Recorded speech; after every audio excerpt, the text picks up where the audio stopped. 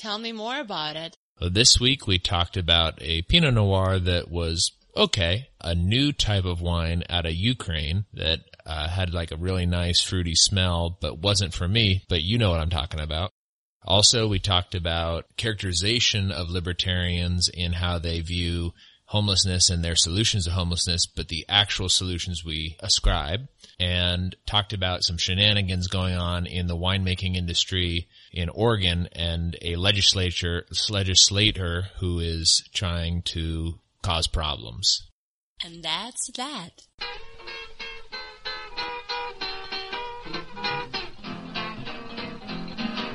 Down in Petersburg, everything's fine. All them cats is drinking that wine. Drinking that mess is their delight. When you get drunk, start singing all night. Drinking wine's for you to drink wine. Wine's for you to drink wine. Wine's for you to drink wine. Pass that bottle to me.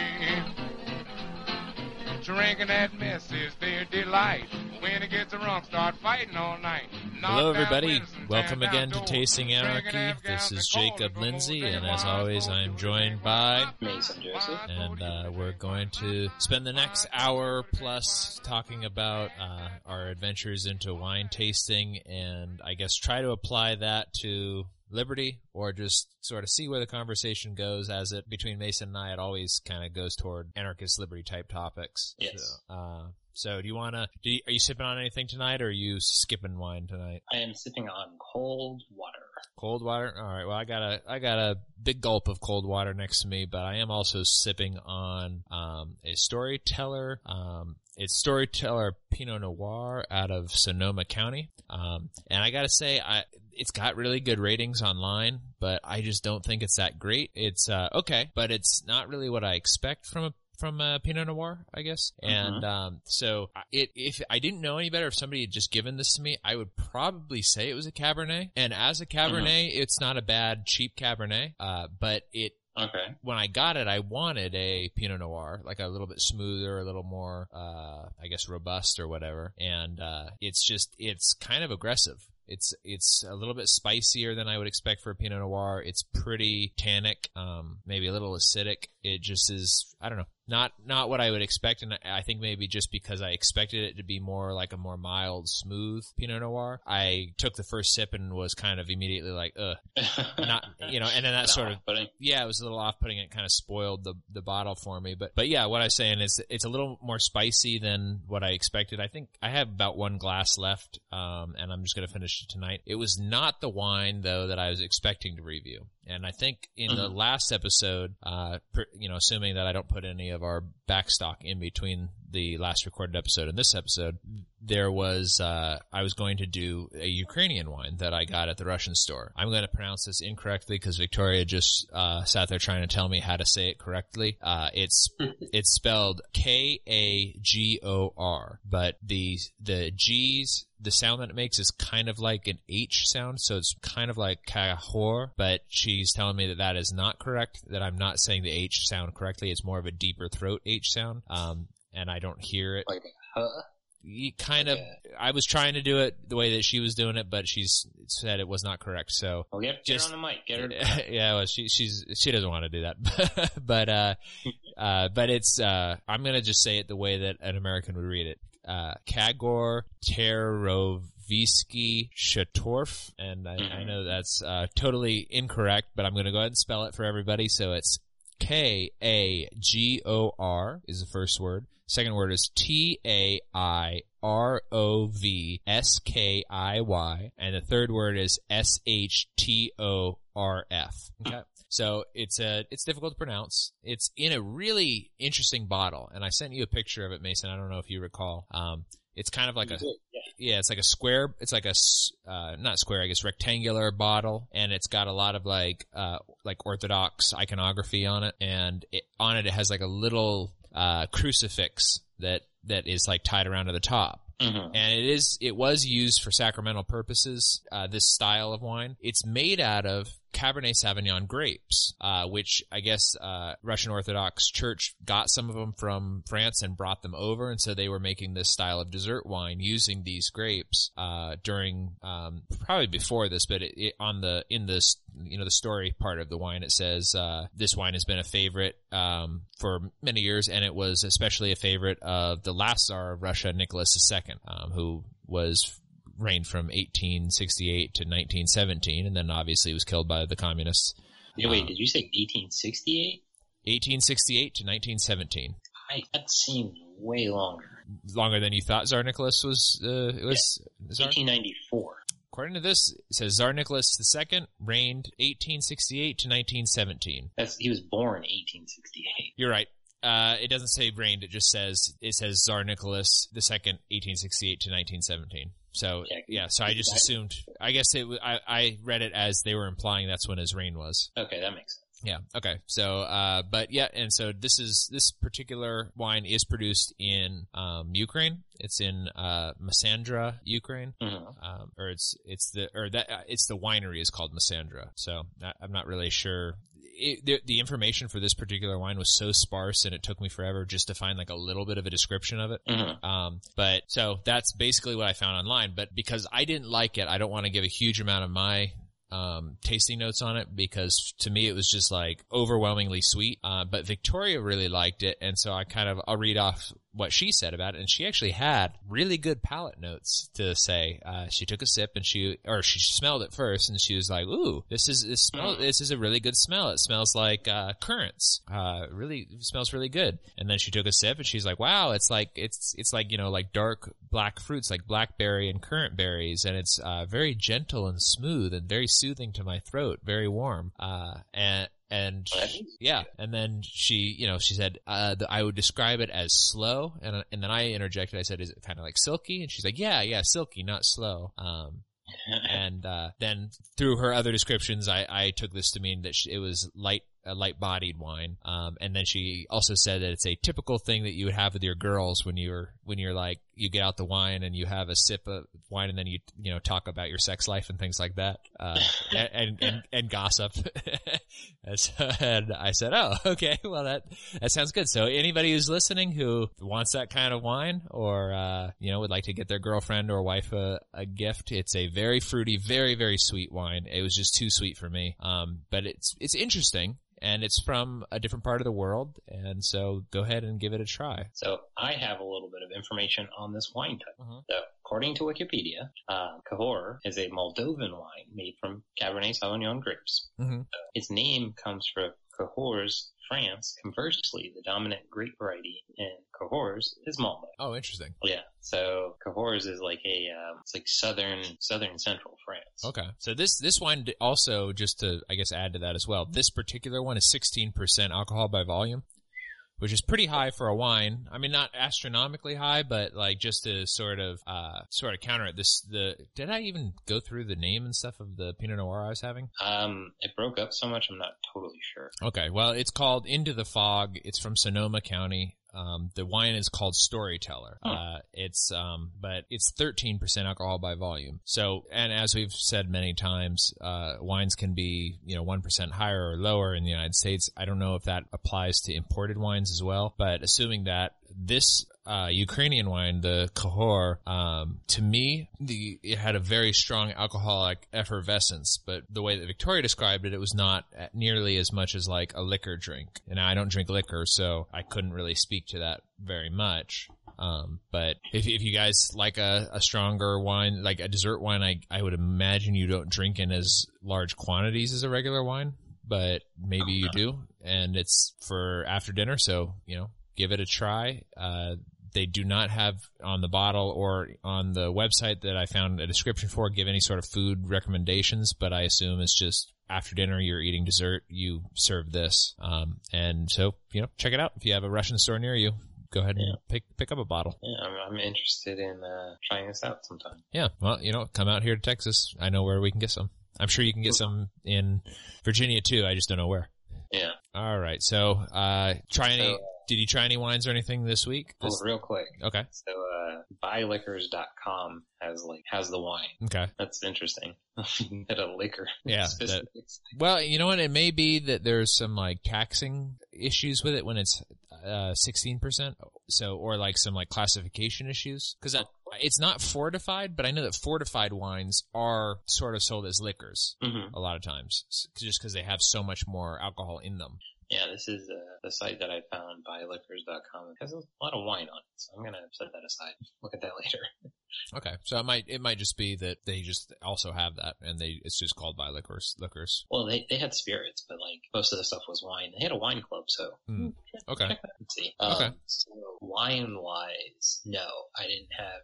I don't think any wine this week. I had several beers on Friday. So my wife made a chili last week, and she needed a porter. So I got Founder's Porter. Oh, yeah, we've had that before. That's a good one. Yeah. It's a standard, pretty chocolatey porter, but it's not like their breakfast stout, which is like my go-to beer that isn't like 1,000,000% alcohol. Right. Really like that one. But the porter, pretty solid beers. So I had the last 3 of them on Friday, and then Saturday night I had Dairy Queen. So I was like, today I'm gonna abstain from stuff that I shouldn't be eating necessarily. Right, yeah. Okay, that makes sense. Yeah, and I don't really drink during the week all that much because sometimes I'll skip my morning workout and work out at night. Yeah. So I'm like, I'll just hold off on it. But went to the grocery store because, I don't know, we go weekly. So, went to the discount section and was perusing, and they had they had a couple cabs, and I was like, I'd like to do a cab, kind of reminisce, but like, I really like to get a cab. If I'm going to get a cab, I want to try to get one that you've got too, to, reminisce with that, and kind of bring some solidarity to the show. Cause I was listening to some of the episodes since you've left. Right. And, there are times where like I can kind of tell like I've had too much to drink. Right. I'm not commenting the way I think I should, and then we're still trying to figure out how to talk to each other through Skype. Yeah. We we don't talk on the phone, and like we text, but like they'll text a paragraph, I'll have a couple of responses, then I'll text a paragraph, you'll have a couple of responses. We communicate a lot, but we don't communicate voice-wise unless it's in person for 10 years almost. Yeah, yeah, exactly. Yeah, this is a new medium for us. So I was like, okay, I got to see the adjustment here. And plus, like I said, like my description, just like I can tell you in person a lot better than like on the show. Like it's easier when you have the wine too. Right. So, I was looking at it and I was like, oh, like a cab would be fun. And then they had like a Grige. They had a couple other things, but then they had a Malbec. And it was like an Argentinian Malbec, and I was like, you know what? I seem to remember liking Malbecs, and I like to try other stuff, so I'll get this Malbec. So I've got an Argentinian Malbec. Will probably be the wine they do next week. Well, for us chronologically next week. Right. But we'll see. I know that like I think the last episode 22, that didn't you guys get a Winking Owl Malbec? Your mom got it for you, or you bought it after you had the Syrahs that she brought you, or something like that? Yeah, she had the Syrah that she brought, and then I had a Malbec as the first one of the Winking Owl. Oh, okay. Yeah, and it was okay. I got to go to Aldi again and get another one of those and try them side by side. Okay, all right. Because we had a Malbec together, and I remember enjoying it. So yeah, well, we have had a Malbec together, and I can't remember which episode it was. I could always go look back and see, but I also remember I had one that I got on discount from remember when Farm Fresh was going out of business? I picked up one there, and I was like, okay, this is okay, but it wasn't spectacular. So I don't know if it's because I don't have enough experience with Malbecs, but I always find them kind of hit or miss. Gotcha. And it might be that I feel the same way about, Pinot Noir, I guess, would be my second go-to, and then Cab would be my first go-to. And as we've experienced with this Storyteller, which, other people may like it a lot, but it wasn't for me. And I probably have the same thing going on with Cabs. It's just that I drink so much more of them that the bad ones sort of go away and like the good ones rise to the surface. And since I can only really think of having 3 or 4, 5 maybe Malbecs, not by the glass, but, by the bottle, that I went and picked out the bottle. I don't know if like the good ones, I've had enough good ones for it to like that cream to rise to the top, Yeah, exactly. And that's the thing is like, I like to try different things as you know. So that's where I've been trying to expand my palate. And this is, kind of the classic you and I scenario where we seem to remember liking something. Right. And then kind of going back and going, okay, so was the first one we got just the best one ever? Is this something we actually like? Or is like the follow-up one just trash? It's kind of like going to Kogan's, that pizza restaurant in town. Oh yeah. Where every single time we go, you are infuriated by the service. Yeah. I seem to have like just the worst service ever, and I don't think the pizza is that amazing. Like, it's good, but I can get a $7 Chanello's pizza, which I enjoy a lot. Yeah. And doctor it up if I really needed to, and have good service and choose whatever beer I want at home.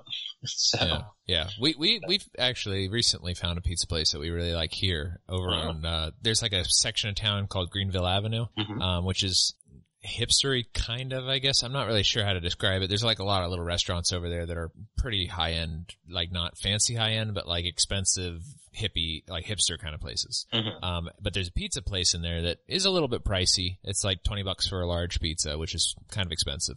But it's good pizza, and it's called I think it's just called Greenville Avenue Pizza Company. And it's good. So we've started going there, but kind of on the topic of the Malbec.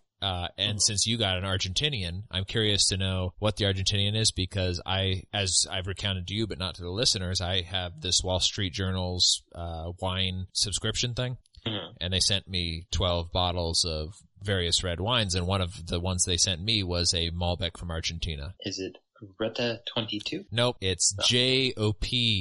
Just the letter J, then space OPI. So OP or Opie? Maybe Opie. Yeah. It's from Mendoza, which, if I recall, the other one that we had was also from Mendoza. Yeah, Mendoza is the big Malbec wine region. Yeah.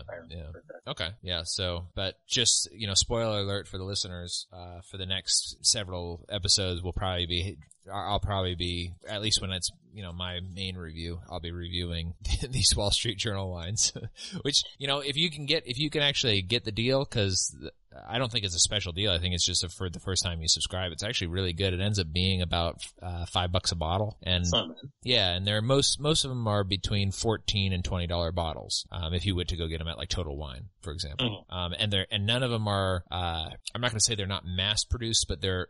One of the things I learned recently from reading is that about 80% of all grapes are divided up between about 10 companies, and the rest are small companies. So, and one of the things they were saying in this article was that you don't really realize how much, like, a vineyard will make their own wine, but they also have a large surplus of grapes a lot of times, and they sell those to large companies like Barefoot or, Yellowtail is a big one, I think, or like the Walmart brand one, which apparently has been growing in popularity, or, maybe even Winking Owl, which I think is actually I think we went over that, and I think it's Barefoot people make that. Yeah, it's owned by the parent company. Yeah, so a lot of these wineries, like, one of the things they do is they make their own wine, but a lot of times they produce so much more grapes than they need for their own wine, and they can't sell enough of their own wine that they sell the grapes to somebody else. Those people blend those grapes, and they make a, kind of a generic wine. All the ones from the Wall Street Journal is they don't want those wines. They want the small batch, so it would be kind of like the craft brew of wine. Yeah. And, a lot of them are pretty inexpensive. Like, like I said, they're between, I think there was one that was like $12, but they're mostly between about 15 and 20. So, overall between 12 and 20, but you get what I'm saying, listeners, and Mason. That's the thing is like if you look at the back before the craft brew revolution, how much they, like the big three breweries or the big whatever, I forget the count at the time, right? But how much they dominated wine, right? Or wine, how much they dominated beer making, and now, like, their percentage is down, but like beer is kind of down too, right? So, but it's like how much of the hops did they consume? Or the barley production. And that's like, even nowadays, like with all the craft brews and stuff, they keep having hop shortages. And so people have to kind of like figure out other ways to do it, because I'm sure that if you're a hop farmer, your number one priority will be to serve to whoever the most reliable is, and the most reliable is going to be, Budweiser or Coors or whoever is a large company that's been around forever. Exactly. And it makes sense.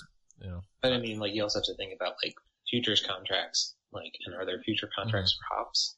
And then, like, in that, like, how far out are you purchasing? You know, like, if you can consistently produce a hop harvest, like, Coors knows it and you're producing what they want. Like, they may sign like a 20-year contract with you. Right. Yeah, that's true. So that's a good question. That'd be something to explore, kind of like, with the excess wine. Yeah, that's true. Cause, that's, I'm not sure what like the capacity is, but I guess if somebody has a really good year and they just don't have the capacity to process all the grapes, you might as well sell them off, especially if you know that you make good grapes. So yeah, exactly. You know you make good grapes, and you know that like you're going in that you can produce even with like a bad frost. Right. Yeah. Enough to cover both.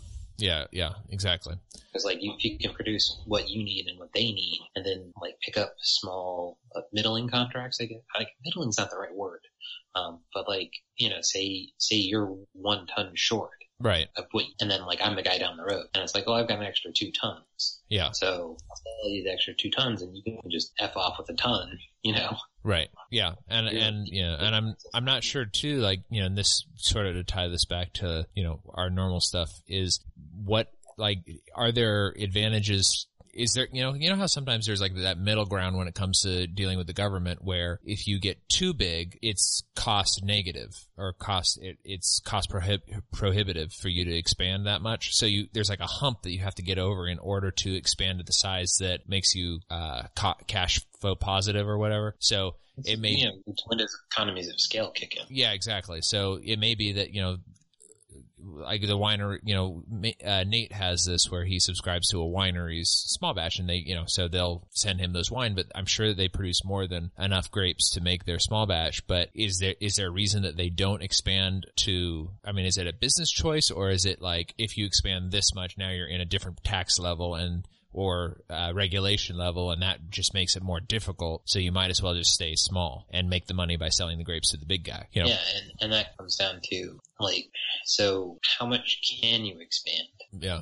Like, capacity-wise. Well, so, like, the ferment. Yeah, well, yeah, exactly. The physical area, and then, like, how long is that contract that we were talking about? Like, right. Do they have, like, long-term contracts? Those sort of things. So, this would it'd be interesting to look into. Why we need to meet a person who owns a winery. Right. Yeah, exactly. But speaking of government intrusion into wineries, we're going to revisit Oregon, where it's not exactly related to the previous article, because I have not found out any more information. But while I was looking into trying to get some more information from that article, I came across one, I guess he's a Oregon representative in the Oregon state legislature, David Gomberg, and he is apparently pissed off because he thinks that there's poor labeling laws going on with wines from other regions, and he thinks that Napa Valley is trying to pass off their Pinot Noir as Oregon Pinot Noir from the Willamette Valley. And he's saying, I'm not having any of this. They need to be using 100% Oregon Pinot Noir grapes in order to call it a Oregon Pinot Noir. So it is related to the other article, but not in so much that the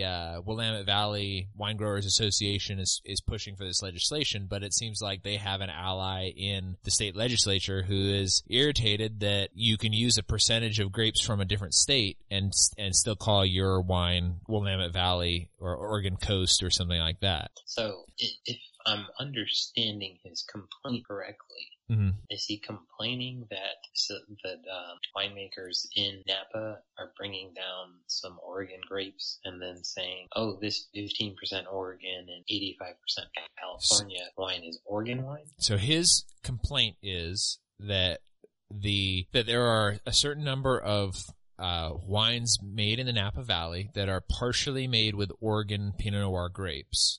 There doesn't seem to be a specific percent, but the way that the bottles are labeled, they are saying that the grapes are sourced from Willamette Valley or from the Oregon coast, and which is true.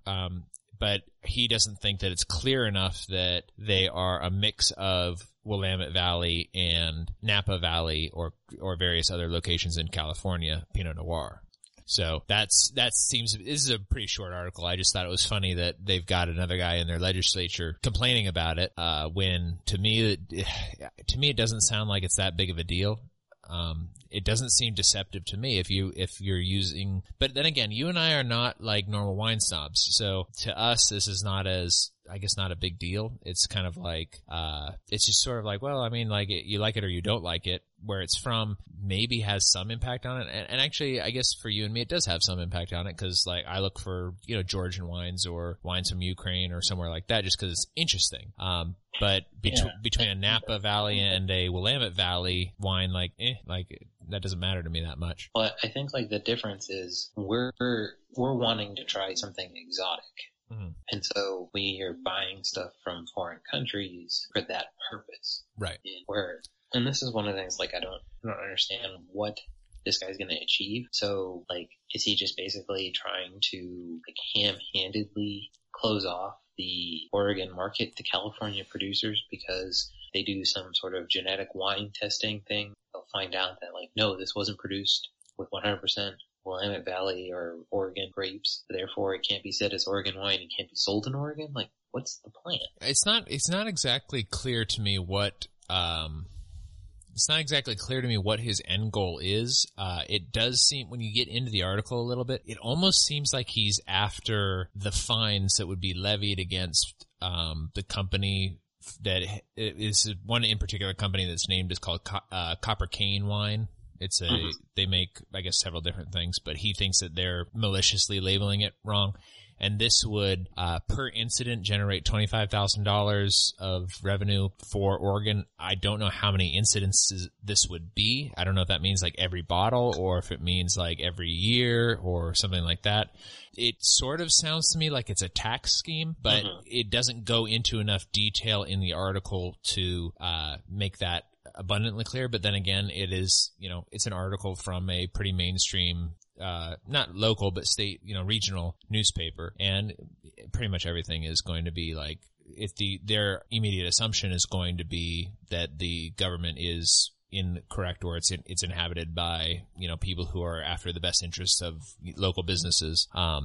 But through my biased eyes, when I read through this, it, to me, sounds like A, he's trying to make it more difficult for people to use Oregon grapes, which I don't think is going to be good for Oregon. And then, I guess secondly, or B, did I say A first? I don't know. Whatever the next item is, in the list, it seems like he's after these fines. Mm-hmm. That doesn't seem super clear to me, but just, it's a very short article. It's like, half a page with pictures on the internet. So you scroll down and it's just a couple paragraphs and then toward the end they start talking about, these are the fines that they would levy against this company if it was found guilty. So whether he's trying to get those fines and make the laws stronger, it's not exactly clear, but it does seem like he thinks that Oregon is being taken advantage of, that people are using the Oregon name when they do not have a right to use it because they're not in Oregon, they're in Napa.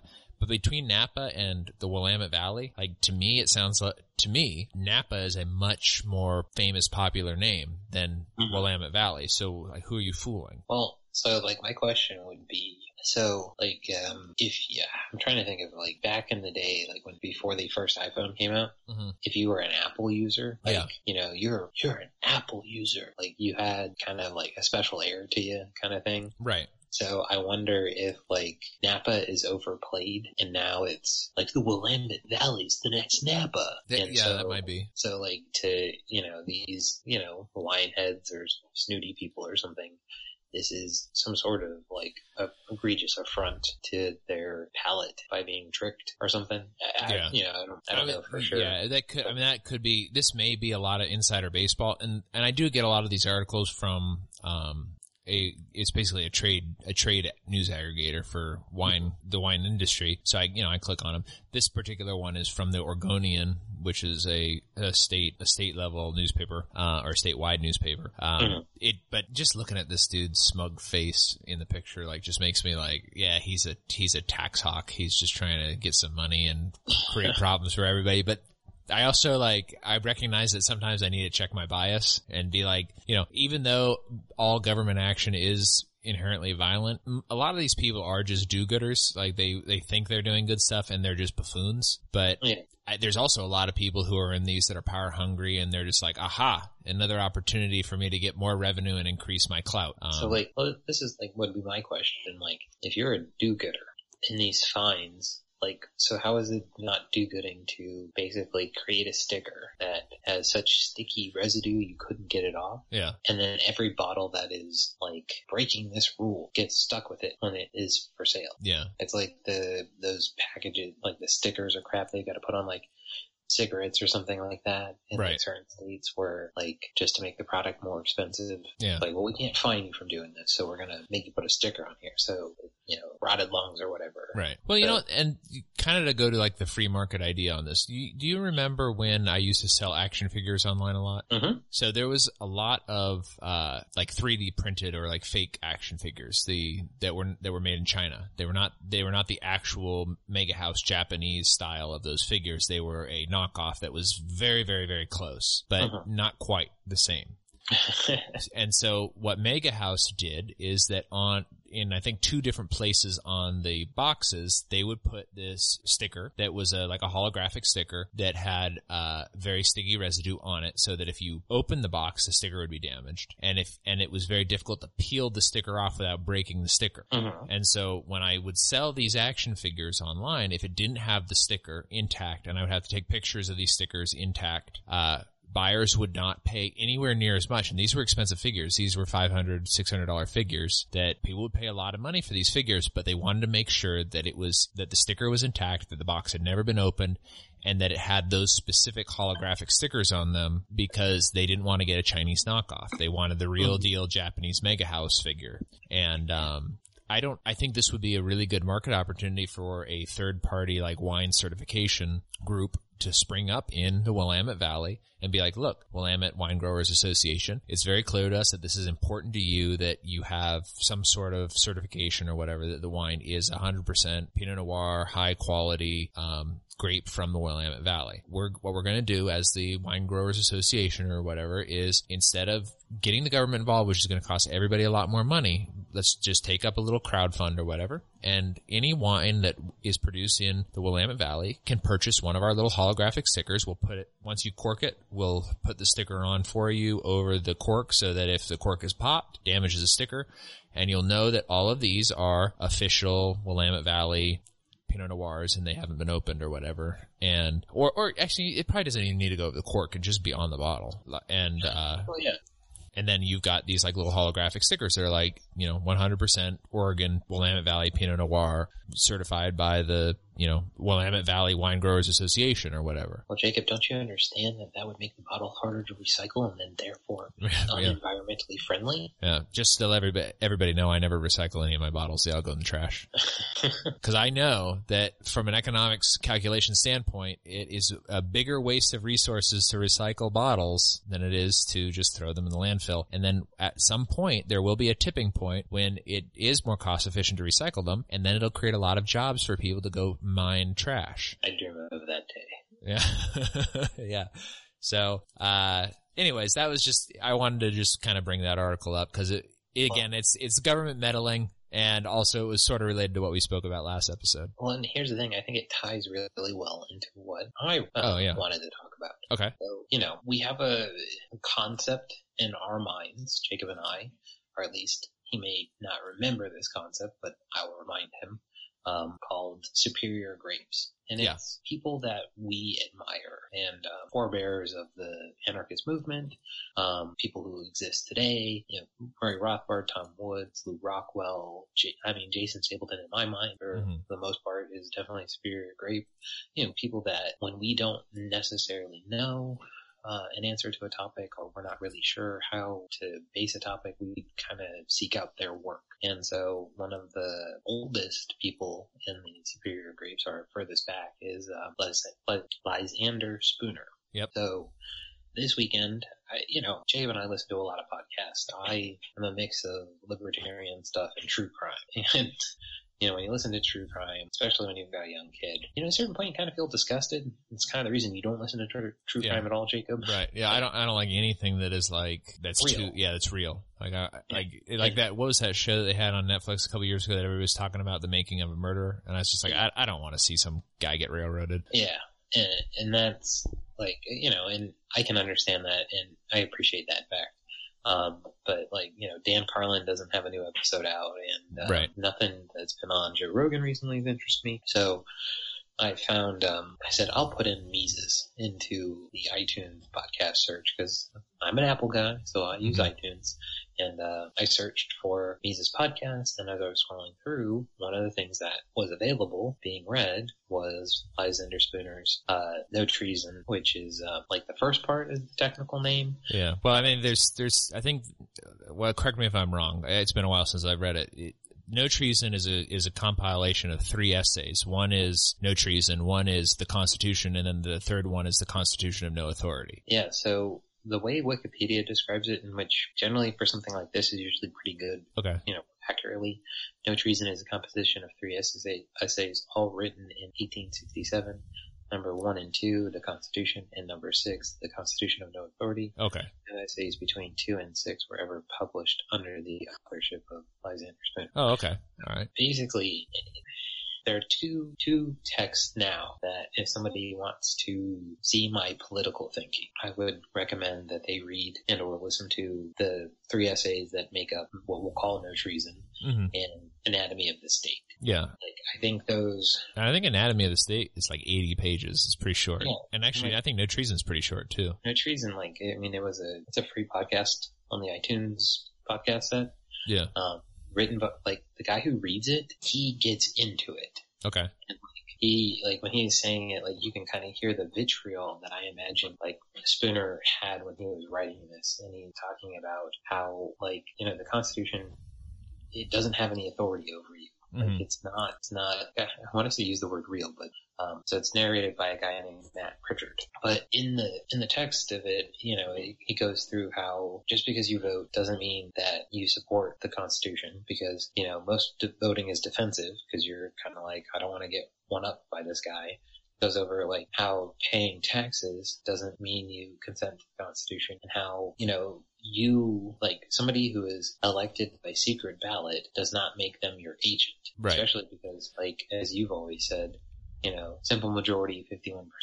Now 49% of people are just completely disfranchised. Yeah. I picked one guy to be my overlord over another guy because I was afraid of what the other guy would do. Right. Yeah, I mean, that's and even that argument is assuming that the guy that the 51% picked, that he will act in the interest that they expect him to act in. Correct. And there's no accountability. Right. And that's the thing is it's very hard to give somebody agency over you. And if basically the famous line from No Treason is basically, at least in my mind, is the line that Rick Caldwell often quoted to us. Yeah. Either and I'm going to paraphrase it because the wording is very important. Right. But basically, if the Constitution had any authority, it allowed this to occur. If it didn't, it had no power to stop this. Right. Yeah. So, and the thing, Lysander Spooner is talking about, and is written, just after the Civil War, less than 2 years later. Yeah. And just hearing so people are always talking about revisionist history and stuff like that. Here's a guy who lived the Civil War. Yeah. He was live when it happened, and he's saying these things of just these people decided to murder these people, and how the war was funded by, he's throwing the Rothschilds under the bus the entire time, which is really funny to me because I don't think about the Rothschilds and it's so different now, but the North was enslaved by bankers who caused the government to basically, go to war with the South because the South basically said either we don't need your money anymore or we don't want your enslavement anymore. But what the South was saying doesn't really matter, but this is why. And how the breaking of the yoke of chattel slavery basically ensured the debt slavery now and those other things. And it's just one of those things where I don't know how somebody who hears it doesn't immediately go, yep, I'm not voting anymore. And I get how given time and distance from the article, I'll probably still vote because I think it's funny to do and write in goofy people and stuff like that. Because I really don't think it matters that I voted. Yeah. But you and I were never big Ron Paul guys when Ron Paul was running. No, I think it took us. I mean, I liked him, but it took me forever to sort of like not be mad that he was a Republican, I guess. Yeah, and me too. Because I think it was mostly because like at the time I was kind of butthurt about all of the stuff that I had to deal with in high school with the Republicans. Mm-hmm. So I was like, well, I don't like Republicans at all.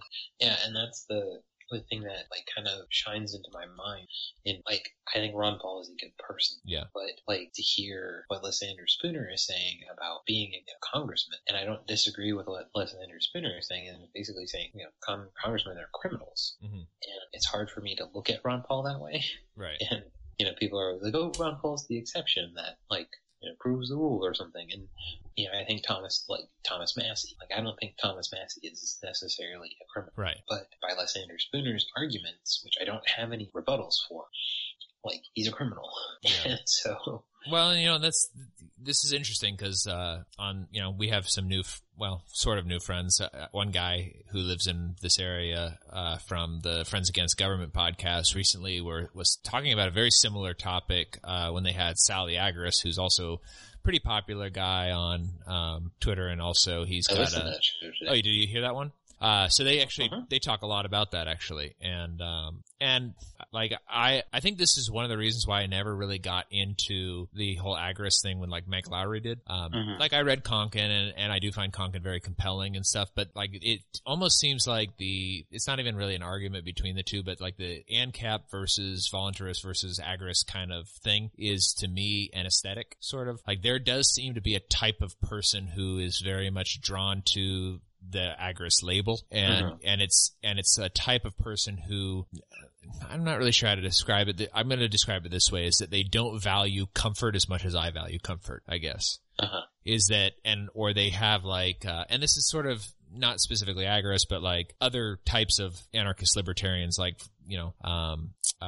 Jeffrey Tucker, for example, is a good one I really like Jeffrey Tucker. I like a lot of his work and stuff like that, but he does have an aesthetic that I find off-putting to some degree. And, the aesthetic is a celebration of weirdness. And I think this comes from why, and a lot of times I'll describe myself this way, is that in a lot of ways I'm very conservative. I don't like seeing homeless people. I don't like drug addicts. Like, even though I've done a lot of psychedelics and stuff like that, I just don't like it. And I don't like it when people ask me for money on the street. And like, I saw a meme going around, like, I've got a lot of gay friends. You and I both have some trans friends and some gay friends. And, that it doesn't really bother me what lifestyle they live or whatever. But what really bothers me is the people who are so over the top flamboyant and have like rainbow everything. And there's a meme that goes around about it. And it's like, the one side is like gays that I like. And it's like, can be your friend, has a normal conversation, happens to like dick. And then like the other side is the first topic of conversation is how much they like dick. Everything about them is rainbow. Their hair is rainbow. They have rainbow piercings. Every conversation is closed by, I'm gay and you better accept it. And like it's an aesthetic choice. I don't like a lot of those things. And this is why I think that, Tom Woods has the aesthetic that I appreciate. He's a family man. He's calm. He values comfort and those types of things. As he describes himself a lot, he's very bourgeois. I think I kind of fit in that way. And this is, I think, sort of the kind of going back to the voting versus non-voting versus a lot of these things is that, being a successful politician and making a huge difference like Ron Paul did, when the basis for your entire campaign and you just happen to win because of this is that your goal is to get a platform to argue or to spread liberty.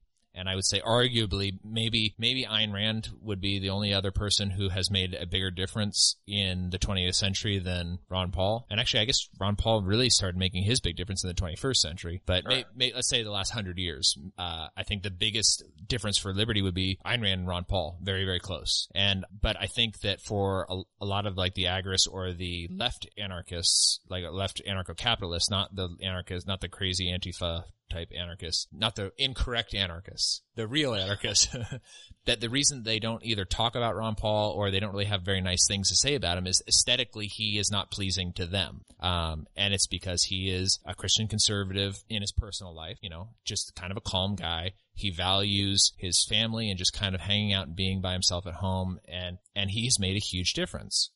But I think that that's kind of where a lot of times, like, even though we're all anarchists sort of on the same side, there is a lifestyle and aesthetic choice that makes us either dislike or value things differently. I mean, this is kind of, the Misesian, well, actually, no, I guess it was the Böhm-Bawerk subjective value thing is that, like, there's certain things that I value. So, like, for example, like what Sal the Agorist was talking about in that episode, which I think was episode 33 of the Friends Against Government podcast. Like, a lot of the stuff he was saying, like, I agreed with. But, like, to me, it has nothing to do with it being easy or hard. It has to do with, like, do I value making a difference in the world more than the difference in my family and that I can make? And by living a certain lifestyle and doing certain things, I create more liberty in my family and spread it. Like, I've got 4 sisters. All of my sisters have, to go back to voting, it went from being, like, kind of like staunch, which is so weird because a lot of their lifestyle stuff is not this way, but, like, from, like, staunch conservative types or voting Republican to voting libertarian in most of the recent elections, even on the local level. And, like, going back to my mom, like, she didn't vote for Romney. She voted for Gary Johnson that time. She did vote for McCain, and, like, I kind of expected her to. And, like, surprisingly, when I was talking to her about it with my dad, like, my dad hasn't voted for a Republican in a while. And didn't vote for Trump. He just didn't vote. So, like a lot of these things are, like, aesthetics, and, like, I've made a difference in my family. That's, 5, 6, 7 people that I made a difference with here, and that is what is valuable to me. And, like, if I was interested in it, like, I could maybe go and do some of the stuff that they're talking about where you can, and they brought up aquaponics. I've done aquaponics.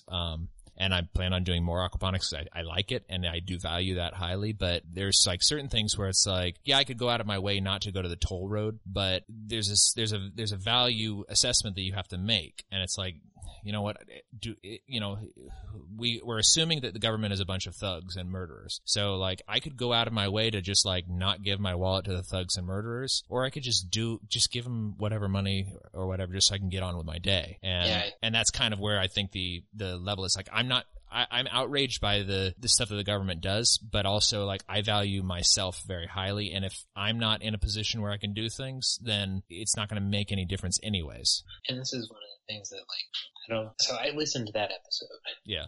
So, hello guys, if you're somehow or for some reason listening to our episode. Well, I'll tag a minute and just say that we mentioned it. Like, I really enjoyed the episode, and what's funny to me about it is, like, I listen to them and I hear myself having this conversation with Mike Lowry, like, however many years ago that was, like 7 years ago. And, when he's like, you gotta read Konkin, and, like, I'm not doing any of this stuff anymore. I'm not gonna, and at the time I was like, I don't get what's going on, but now that I'm, like, a lot more, like, up to my shoulders or whatever in I guess anarchist thought and philosophy, is that, like, I just got to a point where it's like, I think that this is just an aesthetic choice. Like, I do think to some degree politics is a waste of time, or voting is a waste of time for sure, but I think engaging in the political process isn't necessarily, because that's when you get one-on-one interaction with people. And also, if you value it in another way, it's also not a waste of time if you like doing it. And I've always had that argument for you, is like, I don't vote because I think it's a waste of my life. Like, I just don't want to go stand in line. I don't like doing it. I'm not talking to anybody, so I don't want to do it. But you value it because you think it's fun. Yeah, and I think so I think one of the things that, and this is not a knock on anybody. You and I are anarchists, but we're also Austrians. Yeah. And I think one of the things that, like, listening to Tom Woods the way we did, and they in the episode, the Sal bad guys, as they call themselves, we're talking about, Tom Woods is kind of, Ron Paul walked him through the door, and Tom Woods kept him on the other side.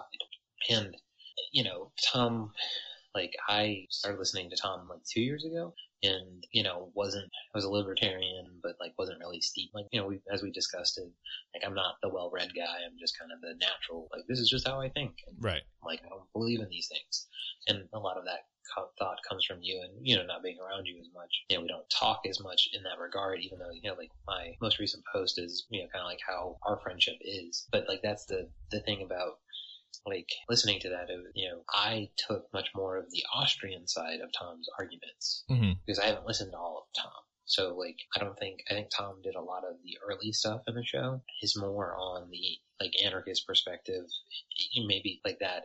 Whereas like I'm really into the Austrian side, and you both of us are. Right. And so I think that's where we, you and I kind of see it as those are like all paths lead to the same thing. Mm-hmm. And maybe it's more like a Jason Stapleton, like, you're on this train seat, I'm on the train seat behind it, you're getting off of stop 2 and I'm getting off of stop 1, or whatever it is. And I think like when I listen to like the Agarist part, it's like, it reminds me of a Timothy Leary quote, which is, turn on, tune in, and drop out. Right. I've never really understood. It's like, why would you spend all that time doing that and then drop out at the end? Yeah. Like, but that's the thing, is like, to me, it seems like, and I think agorism makes more sense to me about you, necessarily. Yeah. Before you met your wife. Well, I mean, the thing is, I kind of agree with that to some degree. But it's a lot of it is, and one of the reasons why like I didn't really go with Lowry on this. Lowry, as you guys can hear, apparently has been more influential than I guess originally gave him credit for. But I did a lot of stuff with him, and he was kind of, I think, the first one to kind of go, like, he read Konkin and then was just like, I'm an agorist now, you take over, Jacob, and then just like dipped out of libertarian politics altogether. And granted, like I can see that at least with him, I think to some degree it was that he wasn't making a difference, or it was very, very slow difference, and so he got burned out. I think a lot of libertarians get burned out because you don't make a lot of progress. It's very slow going. But I kind of lost my train of thought on this, but I think a lot of it, what you were saying about Timothy Leary with the tune in, turn out, or I don't know what the quote is, but I'm familiar with the quote, but I can't ever say it, but but like that's why I'm like saying it's like a aesthetic thing. Is it's kind of like what a lot of it reminds me of is if an agorist came and kind of told me that like the idea is it's better to ask forgiveness than to ask for permission. I'm all on board with that. Like, I did a lot of stuff at the old house that I rented that we would do that is completely illegal. Like I made my own DMT. Like that's pretty anarchist or whatever. I also raised 66 tilapia in big bathtubs in the garage, and grew peppers and grew strawberries and ate those things, and brewed my own beer, and tried to grow a lot of the additives that I put in the beer, and made some good and some bad and stuff. Those are very, I guess, free-spirited type things, but it's because I wanted to do those things. It wasn't because I was like thumbing my nose at the government. And I guess this kind of goes to another level, sort of talking about this whole thing, is that there's another component to like my anarchy or whatever, is to a lot of it to me is like a spiritual anarchy. Like I'm already free. There can be constraints on my body, and in this world, people can place constraints on me, and that's just sort of part of the process of going through Earth. But like spiritually, I'm already free. So like it's not what the government does is relevant, I guess, but like the way I want to say this is that it's irrelevant. Like they're not going to make me not free. They can put me in a cage, but that doesn't make me not free. That puts my physical body somewhere like in a location that I don't really want to be. And for now, like my soul or whatever is trapped in my body, but it's not going to always be there. And I'm not, it's not, this isn't me. My meat sack or whatever is not me. That the part of me that matters is free already, and even though it's kind of stuck in this body for now, like it's just not relevant to me that the government is going to do those things to me to the degree that, like, I guess the degree that I'm not really sure where I'm going with this exactly, but it's like it's like what I'm saying is I think it's an aesthetic choice. It's just a lifestyle that you want to live one way or the other, and this sort of kind of like I'm going to make slam shotguns and run liquor and like that sort of stuff, like that is an adventurous spirit that is just not interesting to me. Yeah. Like I even had a 3D printer for a while, and like I stopped using it because it just got boring after a while. Like I was like, man, I mean, this is kind of cool, but like at the same time, like I built it, it did what I wanted it to do for a little while, and then I was like, well, I don't really see what use this is. I'll just go down to Walmart and get the thing for 10 cents. And yeah, you know what? I did pay sales tax on that, and that does go to a bunch of criminals, but at the same time, I saved myself all of the time that I put into the 3D printer to print the bag, the paper, chip bag closer, when I could just go buy the chip bag closer for 10 cents. So like it's a cost analysis. It's like, well, yeah, I am paying these thugs and they're going to go do bad things with it, but they're just going to go into debt and inflate my currency anyways to go do that stuff. And on the other hand, it saves me time. I think the other part also, from the standpoint not only do you believe in a spiritual continuance, like you also are, you and I are kind of like quickly of the opinion, are relatively of the opinion that like the government is quickly becoming less and less mattersome. Yeah, they're kind of becoming irrelevant. Yeah, and you're like, I'm gonna live forever. Like, not only like, but like physically. Yeah, I think I mean well beyond 200.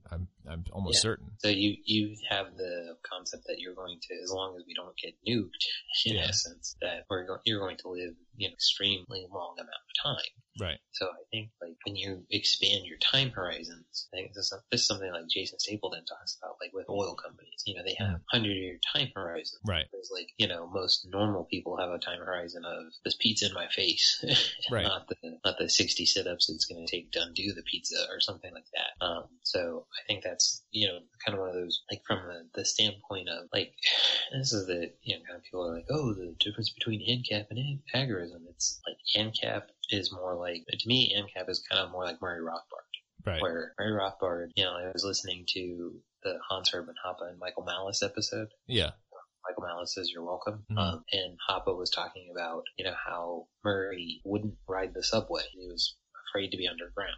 And, this is like kind of a dumb concept as a 31-year-old man to think. Right. I wouldn't imagine Murray Rothbard to ever be afraid of anything. Yeah, well, that's so interesting that was your takeaway from that, because that was exactly what I went. I never considered he was afraid of anything. Yeah. Like I in my mind, he's almost like God level. Like, I've built him up as this like amazing genius character who is like never afraid of anything. And when I heard that, I was like, that's super interesting. It never occurred to me that he would be afraid of something. Yeah. And so to me that like, that was my thought process of like, I can't, didn't like doctors, and, like a lot of older people would like, don't like doctors.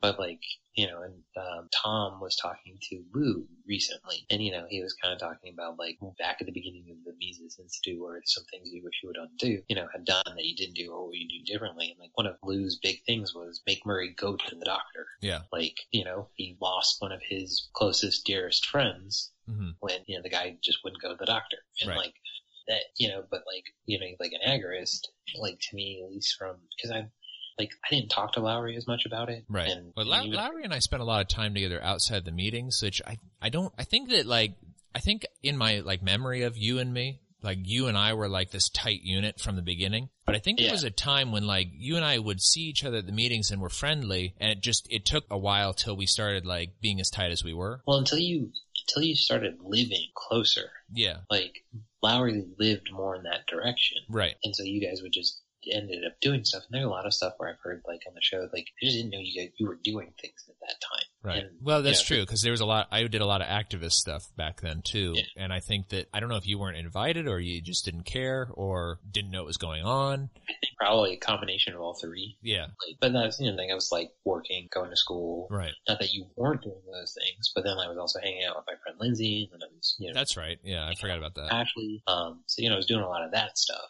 Yeah. So, but that's the thing, is like to me an agorist seemed much more like pioneer spirit. Yeah, maybe. Like Lysander Spooner, to kind of bring that back to this, he seems more like an agorist to me, where he understands being comfortable. He doesn't begrudge him for doing so, but he is under no means going to respect you if you don't. And like, not even saying respect is the right way to say it, but like to him, your comfort isn't necessarily an excuse to keep sucking up to the state. You know what I mean? Like, and it seems to me like Murray Rothbard is much more like, well, we have to do these things because we have to try. And like agorist is much more like, no, if you just stop paying attention, they won't be there. And if they put you in jail, then you died for the cause. And to me, that embodies some of the statist stuff I don't like. And I'm not saying these people are saying you should die for the cause. Or, like be happy like a communist, like you died for the cause. Yeah. Well, and also, I mean, just to kind of also reinforce that clarity or whatever, they did, like Sal, who's a very interesting guy and has, top-notch memes on Twitter. One of the things that he did say is a lot of the examples that he gave, he's like, do what you're comfortable with. And so a lot of it was like avoiding toll roads, for example. Yeah. He's like, if you can avoid a toll road, avoid the toll road. That's an act of agorism or whatever. And, or like, when you're doing a transaction, don't do it officially. Do a transaction through Bitcoin or something along those lines. Whereas like, all of those things seem like such a hassle. but that's also me, I think me just kind of being a naysayer on it is like I have a particular life that I lead and like specific goals. And a lot of my goals though, like if they come to fruition, and I do have such long time horizons on a lot of these goals, but if a lot of things that you and I've talked about off the air come to fruition, like that is an act of liberty in that like almost everything that like my future plans are, there is this like side goal of it being like, and here's the example of this great libertarian having done this. Yeah. Whether it has anything to do with libertarianism or like, anarchy or not, it's like, the Jacob Lindsay Corp, which is not what it'll be called, but like the Jacob Lindsay Corp, which is also a libertarian company. So like, for example, I don't really think of this as a libertarian company, but the guy who started Whole Foods is libertarian leaning, but Whole Foods is kind of a, like, I would say like a yuppie Democrat kind of store. Mm-hmm. And so if he does get to sort of interject some of his like libertarian leaning type philosophy into his brand and into the market that he serves, that does permeate into this kind of like, into these like, middle class lefties. Yeah, and that's kind of the thing where like one of the things they were talking about was like stopping using, like they were harping on using Tor, which I did for about a year. I think you remember back when I was doing that. To be honest, I don't. I remember you talking about doing it, but it's just so freaking slow to do things. What I seem to remember is like also Tor isn't like it's totally traceable. I think it depends on how you set everything up, but I think like from what I remember, it's like the Tor network had been compromised since its birth, and it was also created by the government. Oh, maybe that's possible. Yeah. So, like, my understanding is Tor is not anywhere near secure what people think. Well, and I know that, like, a lot of it, too, I don't know about Tor specifically, like, but if you use a proxy server, like, that's traceable also. But it like, if somebody is attacking you, through like, digitally, if they're attacking you, and, the government stealing your information is attack. So if somebody's digitally attacking you, the first thing they're going to go for is low-hanging fruit. Yes. And this is sort of the same thing as like if you put a security system, like ADT security system on your house. It's not going to stop people from breaking into your house. But if they see that you have an ADT system or, whatever security system you have, they kind of go like, this house has it, that house doesn't. That one's the easier one to go for. And so it's kind of like you take these steps or whatever to, and I don't really live that securely. People could probably attack me and I'm sure the government has copious amounts of my data, but, and I use Google products, so I know that Google has stolen all my data. So, but it's kind of like at that point where it's like, since its inception, they've been stealing from me, and I know that it's, at this point, there's nothing it doesn't really help me to become secure at this point, especially since I don't do much online. Yeah, and that's where, like, I'm partially like switching to the Brave browser and like I'm, thinking about creating my own cloud storage sort of thing. And, like slowly pulling back and pulling away the data that I have been leaking out. Yeah. And so like now, to kind of switch gears real quick, tastinganarchy.com. Where we don't have a cookie policy, so we're not tracking you. We don't give a crap where you go. Yeah. So, but if your browser tracks you, there's nothing we can do about that. Yeah. So European Union guys, you can feel safe. We're not tracking where you're going. See that fun policy update on what our cookies were doing. Yeah. You can follow Jacob hijinks on Twitter by following us on tastinganarchy at twitter.com. And then if you want to send us an email talking about the suite of Google products that we both use, tastinganarchy@gmail.com. So let's go, now that we've got those plugs in, and let's go real quick into the article that I saved over for last week. And I don't have a very good segue to this. Okay. But this, you don't even like my masterful segue. Right. So I don't remember why I chose this for last week, but I wanted to revisit it because it's from Mises, and I've been using so many like Beltway sources lately, like Reason, and I think I even used a couple of Cato sources, which like I don't have a problem using those. Yeah, but I just wanted to use this Mises one, and whether we talked about it last week or not, I don't remember, but, the homelessness thing always comes up. And, I think I've talked about the homeless stuff a bunch here because like my neighborhood doesn't have very many homeless people. But it's a city, Dallas. They do have some homeless people, and I see them once in a while, and I'm always kind of like, I don't really get what's going on, but, we had this conversation. I might have shared it on the show before, but like somebody at work came, I get to work really early, cause I want to leave early, and my work now kind of affords me that flexibility. So I usually get there around 7. And one of the, I guess she's an office manager. I'm not really sure what her job is, but, she came into the software engineer room that I sit in, and she was like, there's these homeless people under the bridge, and I feel really bad for them, and I just want to maybe go get them some stuff from Whataburger and bring it over to them to eat. And I didn't say anything. I'm sort of new there still, and I was just kind of I'm not going to say anything. And my project manager was like, no, don't. He's like, they're drug addicts, or they are choosing to be homeless, or all that sort of stuff. And I was like, well, that's true, but not going to say anything about it.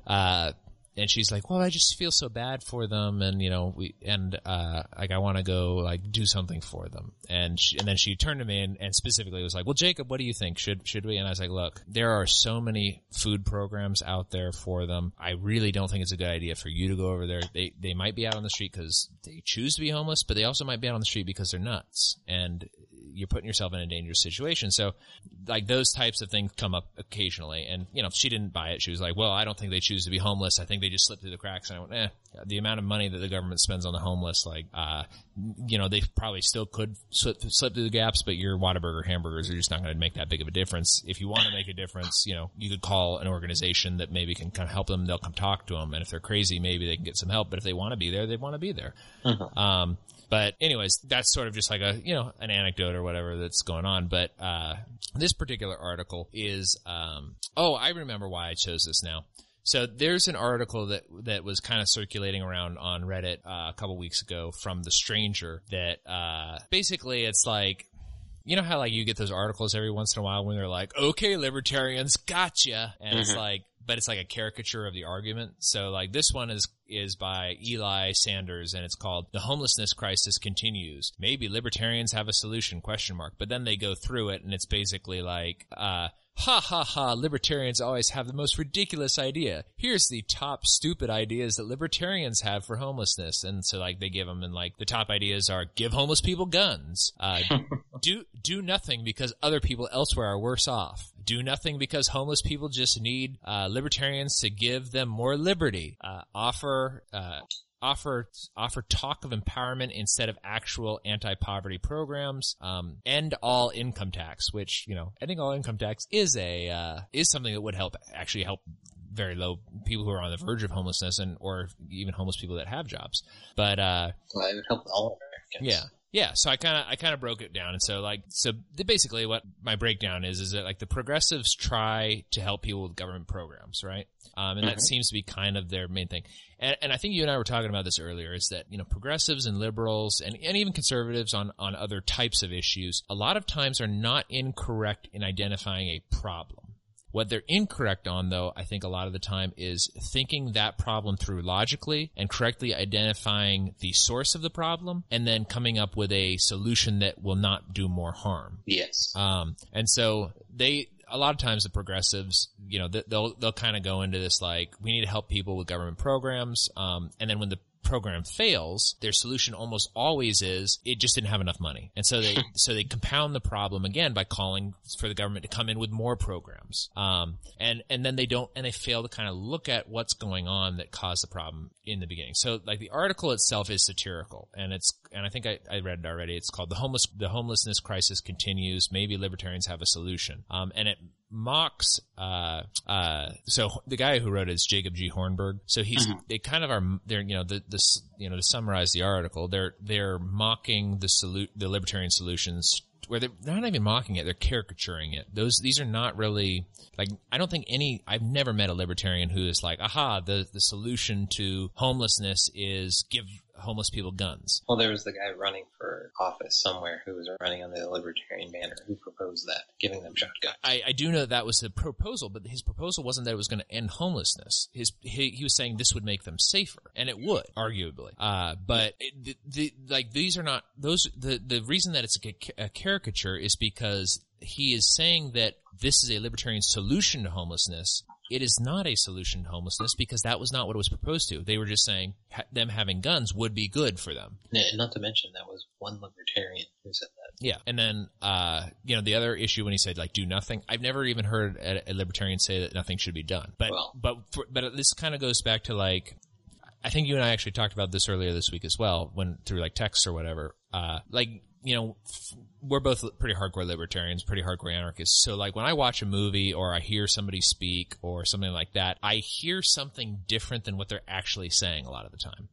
Yes. And it goes through this like prism of like libertarianism, or like this prism of like complete anarchy. And a lot of times it turns me off very quickly. Like I'm actually reading a pretty good book right now on, and actually I think like Liberty Today, or maybe it was the Christian Anarchist. I'm not sure. One of those podcasts actually had the author of this book on recently, which like was a super big coincidence, but it's about, the Quaker who was like one of the early abolitionists, and he happened to be a deformed dwarf.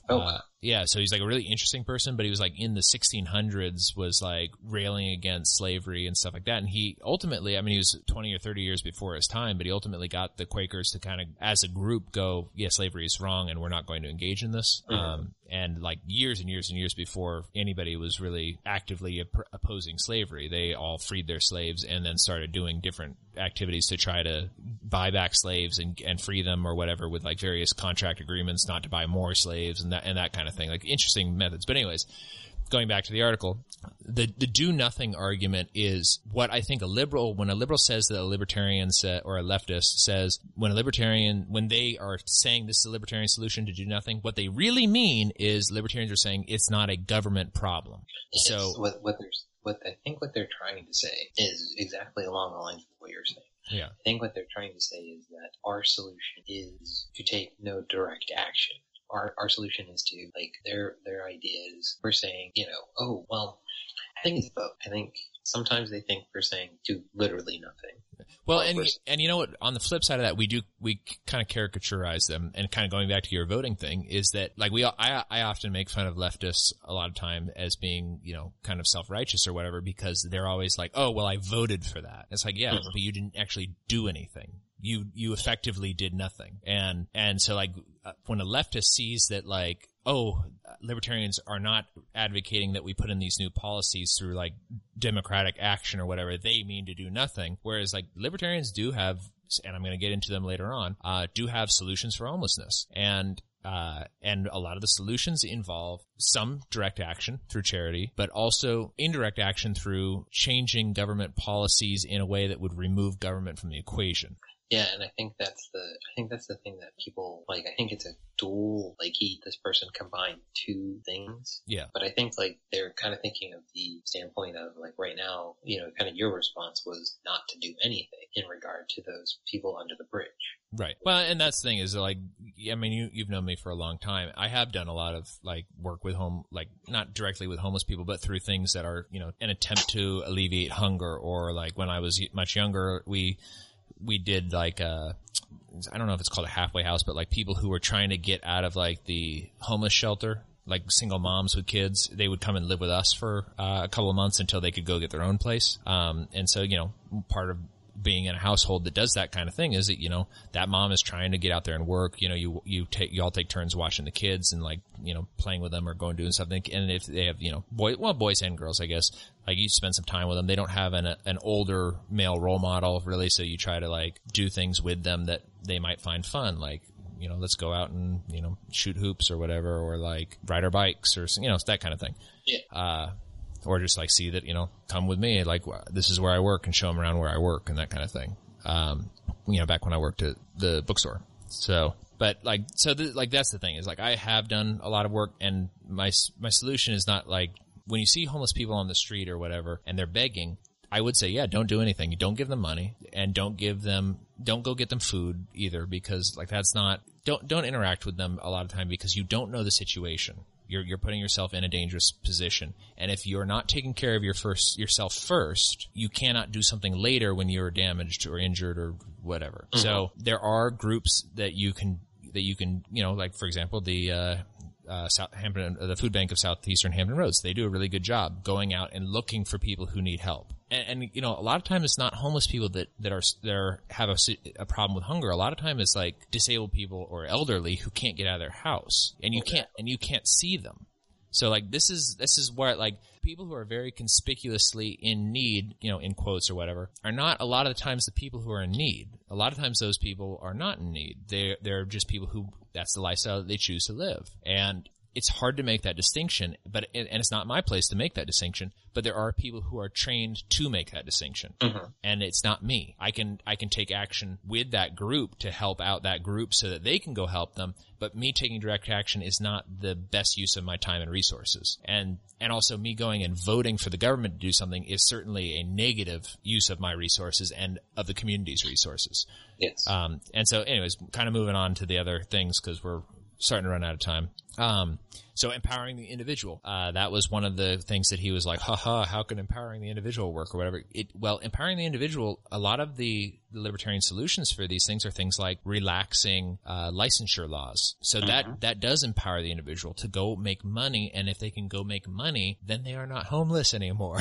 Yeah, it's like, so your solution is to take from somebody who is like, when you guys were, significantly younger. Mm-hmm. And you talked about possibly having visited the food bank and stuff like that as a family. Yep. Like in need, where the government hadn't been taking however much percentage of your, parents, your dad's income. Yeah. Would you guys have needed to do that? Right. Those sort of things. And that's where allowing somebody to create their own business where they get to keep the rewards of their work. Mm-hmm. Like, oh yeah, that's such a bad choice. Whereas if I didn't take 10% from you, you wouldn't have been homeless. Yeah. And it's not even like the 10% makes it to those people. Like I think I might actually have the statistic in this, so I'll read through the rest of my notes on this, but there's a large percentage that goes to overhead. I think it's only 30 cents on the dollar actually makes it to the, person receiving the charity when it goes to the government. Mm-hmm.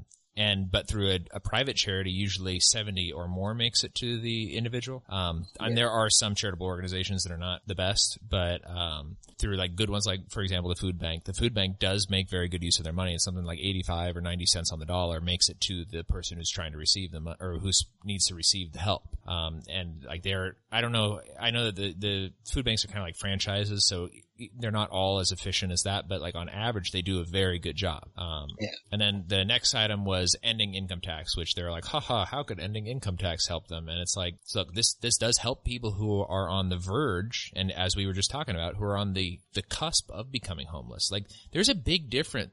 Victoria and I talk about this all the time. Like, from taxes, I get nearly $600 taken out of my paycheck every time. And that $600, like Victoria and I are doing okay. We're I would say middle class, I guess. Mm-hmm. We do well for ourselves, but Victoria doesn't work yet, and when she does work, we'll probably be upper middle class. But that $600 isn't anything to like sneeze at. Like, that's a significant amount of money that could make a big difference in our lives. Yeah, most people don't have $500 for an emergency. Yeah, and you're having $600 taken for taxes. Right. And our taxes are lower here than they were in Virginia. Like, I had more taken out when I lived in Virginia because we had the state tax taken out as well. But so like this whole concept where they're like, do you remember like several years ago when everybody was like, not everybody, but like a lot of people were complaining about I think I read it on Reddit and it would go around a lot where they would be like, conservatives just don't understand what it's like to not have the $15 minimum wage. My girlfriend has to get shoes every 2 weeks because she's a waitress and she wears them out or whatever. And conservatives are like, just buy better shoes. Well, you can't buy better shoes when you're only making $7.25 an hour. That was kind of their argument, right? Yeah. But you never go like, yeah, you can go buy these $10 pair of shoes, but you realize that like $60 are taken out of your paycheck every single time. Wouldn't you like to have that $60 to go buy a better pair of shoes so that you wouldn't have to go buy new ones every week? Exactly. And like, they never make that connection, and it's like a logical disconnect, or it's a purposeful blindness. But I think, like, you and I talked about this a little bit this week as well, is that like, I'm starting to recognize this a little bit in myself, as like, and the reason I brought that Quaker book up, and I think I just kind of lost my train of thought, was there are certain things that I read in it, and it's distasteful to me as a anarcho-capitalist. Mm-hmm. But I do recognize that this person is a hero basically in the anarchist movement. He was railing against the state at the time because the law of the state was slavery. Exactly.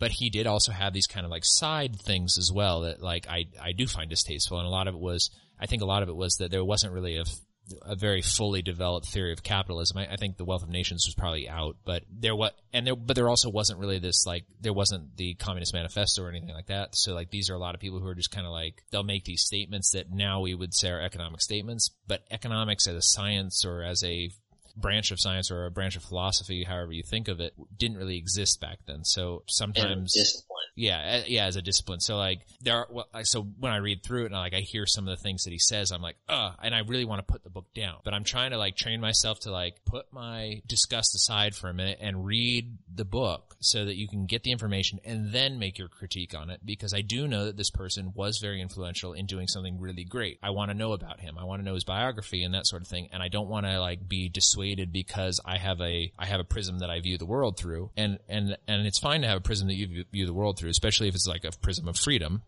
but it's self-limiting, and I don't want that. So how much do you deprive yourself of growth opportunity? It just in like the things it's like Hoppe, how Hoppe thinks Marx was right about some things. Yes, but it's like, the class is the state versus everyone else. Right. There's a class struggle, like those sort of things where it's, Hoppe is like, like I haven't read a huge amount of Hoppe, but every time like I hear him talk and like listen to things he says, it's like listening to Walter Block. You're like, I don't know what he's gonna say, but I'm betting it's better reasoned out than most things. Right.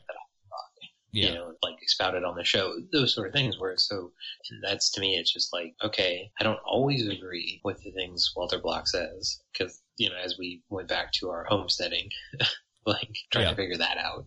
But like this guy, and had he had the advantage of reading Rothbard or something like that, who knows? He may have still had like some of the other insights, but may have been able to change his thinking. Right. And who's to say that, he didn't live long enough because of the other problems he had to not have come to these other conclusions. Right. And I think that this is sort of why I'm trying to have this perspective in this particular article by Eli Sanders, the homelessness crisis, and maybe it's the satire article that I've been kind of summarizing, is I'm trying to give him the benefit of the doubt that like he is a Seattle leftist, and he's already got he's got a prism that he's viewing the world for, and it's not allowing him to hear the argument that libertarians make. But, as a libertarian or an anarchist, or like an anarchist with libertarian leanings, I think it's up to us to kind of like try to clarify the issue for people who read this kind of thing and go like, oh, he makes some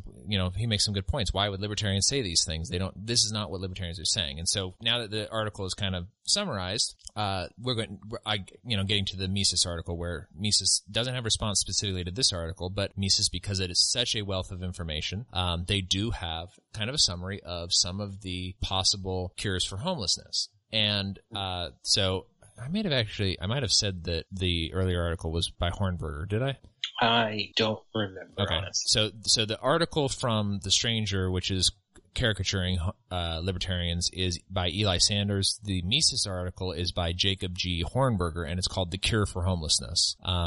And so Hornberger in the Mises article points out that it's basically a problem that statists have, that they see the state as always the solution, even though the evidence shows that the leading contributor to homelessness is things like zoning laws and minimum wage. And actually, he's done the calculations, and I believe, he's writing for Mises, so he's some sort of economist or has some sort of training in that. And he says actually the top two are zoning laws and minimum wage. And he says, and there's various ways you can calculate this. So, and Hornberger, again, he kind of points out that progressives always want to strawman the libertarian arguments, and rarely want to address things like zoning and minimum wage. And we saw in the Stranger article that they never really talk about zoning or minimum wage. They kind of sidestep the issue and then make fun of things like saying empowering the individual, which is kind of is like not saying anything, or ending income tax, which is a complicated issue, and I could see that being like a more difficult argument to take on.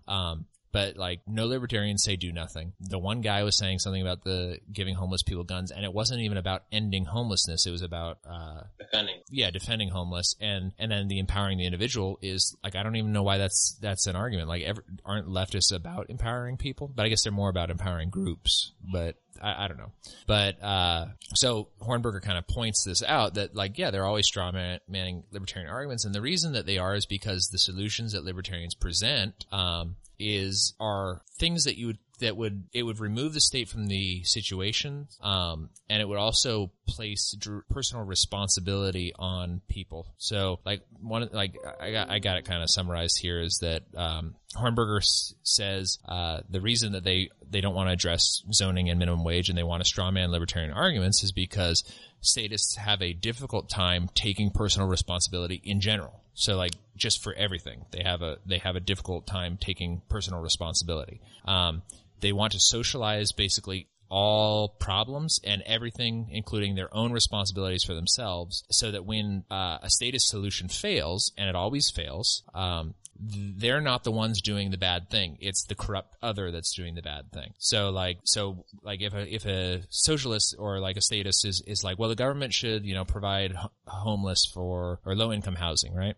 And then low income housing ends up being a trash hole and has like frequent crimes and rapes and all that sort of stuff. They can always go like, well, I didn't cause that problem. I voted for good housing for the homeless. It was these corrupt other people who caused the problem. We just need more money for it. And they obfuscate their responsibility to the situation. Right. So, and he says that this is just a personal failing of a lot of leftists, is that they don't want to take personal responsibility in their life.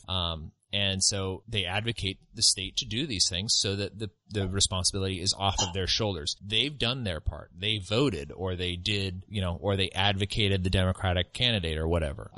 But they did not take personal responsibility for these other people, and they didn't go join the food bank and like figure out how to donate money to the food bank or how to make the food bank more efficient or get food to the people who really need the food, that kind of thing. They voted, which takes almost no time at all. 45 minutes or whatever if you want to stand in line. Well, that 45 minutes is probably better spent volunteering at the soup kitchen, But anyway, so the example that Hornberger gives is, he says Seattle is a good example. And so some of these numbers are his, some of these are numbers that I dug into. So the population of Seattle is about 704,000 people, right? So Seattle has a pretty high minimum wage right now. It's $11.50. It's set to increase to $15 over the next several years. So they have this like incremental gain on, you know what I'm talking about. So like they've got like it's $11.50 now, but then like it's supposed to go up by a couple of cents every year. They also, what's that? A gradual increase. Yeah, a gradual increase, but eventually it'll be 15. They also have some of the most strict zoning laws in the country, and they have a zoning history that's longer than most localities that goes all the way back to 1923. Prior in most of the United States, you kind of just could build wherever until recently, until like the 1940s. But Seattle's been doing it for a long time. And one of the specific zoning issues that Seattle has that makes homelessness so prevalent there is that they have extreme restrictions on multifamily homes and apartment complexes. So Seattle has this like, again, this is kind of going back to aesthetics. The people who rule Seattle, they want Seattle to look a certain way. And their idea of Seattle is a lot of single family homes, Wow. And I really like Seattle. Like I've been there, every year of my life since I was, before I could remember, since I was probably 1 year old. And I think it's a pretty city. It's not nearly as pretty as my memory, because now there's homeless people everywhere, but it's just sprawling single family homes. They're nice looking, but if you go look at the prices, they're extremely expensive.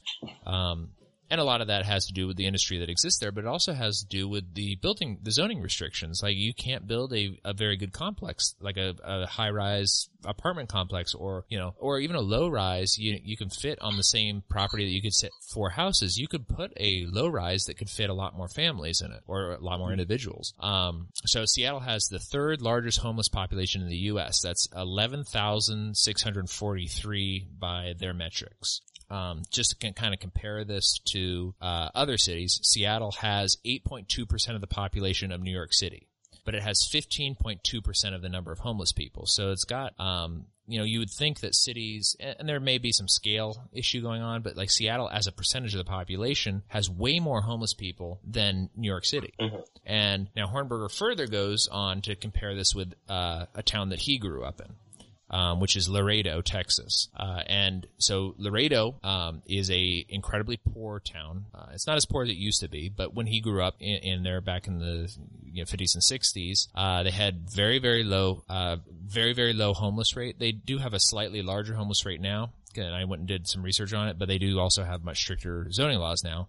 But one of the things that he pointed out, he says when he was a kid, they had a family friend, that he would go to Mexico. Laredo's on the border. He would go to Mexico, hire Mexicans and buy supplies in Mexico, come back across the border and buy cheap houses or build cheap houses on small plots. Mm-hmm. And he said, they had, the 10 or 15 odd homeless people that were just kind of like, homeless drunks or whatever. But he said there was never extreme amounts of homeless people the way that like Seattle has, and Seattle has had for years and years and years. And he attributes this to Laredo having no zoning laws, it being a time before there was extreme minimum wage. It was 50s and 60s, and that his friend and others, because there was competition going on, they had a specialty of building low-income housing for the poor, and he made a profit, and he was very well off doing it. So the poor would come in, they would buy the houses. Back then, people that were poor didn't get mortgages for houses. They would buy them cash, they'd save up, and there was almost no homeless people there. And so he says this is the model that we point to, not specifically at Laredo, but we have other examples that are like this, where we show that if you decrease minimum wage, if you remove zoning laws so that there can be large multifamily homes or apartment complexes, those two things would drastically reduce the number of homeless people around. But whenever a leftist presents like a libertarian solution, they never talk about either one of those issues. And the reason is because both of those issues are state caused, and it's almost like they don't have the ability to criticize the policy. They only have the ability to criticize specific individuals who are in the government. And so, or maybe it's too complicated. They don't want to think about it. I'm not sure, but I agree with him. I think that this is a personal responsibility thing, is that they just don't want to take personal responsibility for it. What I would think is they would argue, they would try to say that those things did cause those things. So, like a high minimum wage, like, you hear the left talking about it rarely now, but occasionally somebody will, on their side, will have the fortitude to step up and say, well, some people are going to lose jobs. Yeah. And that's what they think is like, oh, no. Well, we already agreed, maybe they already agreed that the minimum wage removes jobs. And that's why they need more programs, because you need to have a living wage. Yeah, I guess that's true. But whatever it is, I just thought that was a very interesting thing, so I wanted to get it off of my list before I forgot completely about it. I think it's one of those situations where, like, and this is maybe you're right about something we talked about a while ago, where, like, you think the left is talking in a new language that you don't understand, and I don't think about it that much necessarily, but, like, we're, pointing out, like, their own statistics saying that, like, as the minimum wage is increased and as zoning laws increased, homelessness is increased. Yeah, and that's a correlation. And they're like, I used to get this all the time when I would argue with people in college and high school. I'd be like, well, here's this correlation. This, to me, looks like it would be a problem. And they'd always go, correlation doesn't equal causation. Yeah. And I'd be like, okay, so what's the cause? Not enough programs. Well, it's like that shows how the value of a state-funded education. Yeah, right, exactly. Well, and it also shows the value of slogans, is that, like, the slogan being correlation doesn't equal causation, and you can see when the left goes out and does their chants, I remember watching this video recently on I think Reddit, where they've got like a bunch of like white kind of like, I'm not politically correct, I'm just going to say dykey. I don't know how else to describe them, like fat butch looking chicks. I would describe that as dykey, but I don't know how else to describe it. So everybody get whatever you think dykey is in your mind. That's what I'm describing. And like sitting there yelling at black guys who are marching for gun rights, yelling Black Lives Matter to them. And it's like, what world do you exist in? And I guess this will be the best place for us to end, because it does kind of go back to this, and I see it more and more that I do think that there is a fraction, and maybe it's what like a lot of the more mainstream people talk about, like Ben Shapiro and Rubin and all that sort of stuff, this fracturing in between the left and right. And I don't really see it that way exactly, but where we're at a point where we're talking past each other. And that's kind of why I've been sort of going like, I don't want to be in that area. That's why I'm trying to be able to see through my prism a little bit. Like, I am very confident in my beliefs and the philosophy and the research and all that sort of stuff that I've done. But I also don't want to be stuck in that spot where I can't hear what they're saying. And I think that this is very, very true. I think that the left and right are now in places where they just speak completely different languages. And you can see this this will date the episode. It's September 30th, is that Kavanaugh Ford testimony stuff that just happened recently. If I go look at a lot of my family on Facebook, because I do have some kind of left-wing Facebook family, and then I go look at my family who is very right-leaning. They didn't watch the same thing, apparently, because what they're saying happened is not at all what happened. Neither one of the sides. And they're like live Facebook or live tweeting it, and I'm like, what are you guys watching? And I think this is a showing the failure of the state. Yeah.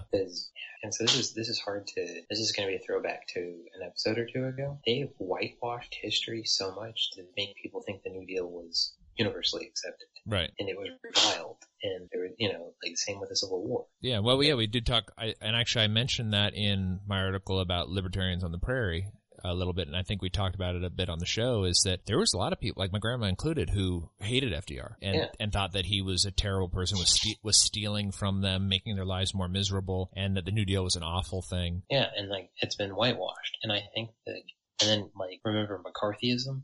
Yeah. Where it turned out he was kind of right. I'm just kidding, but to some degree. But yeah, but that's the thing is he came out with these insane accusations. Yeah. And and the right just lockstep threw these people out of their worlds. Right.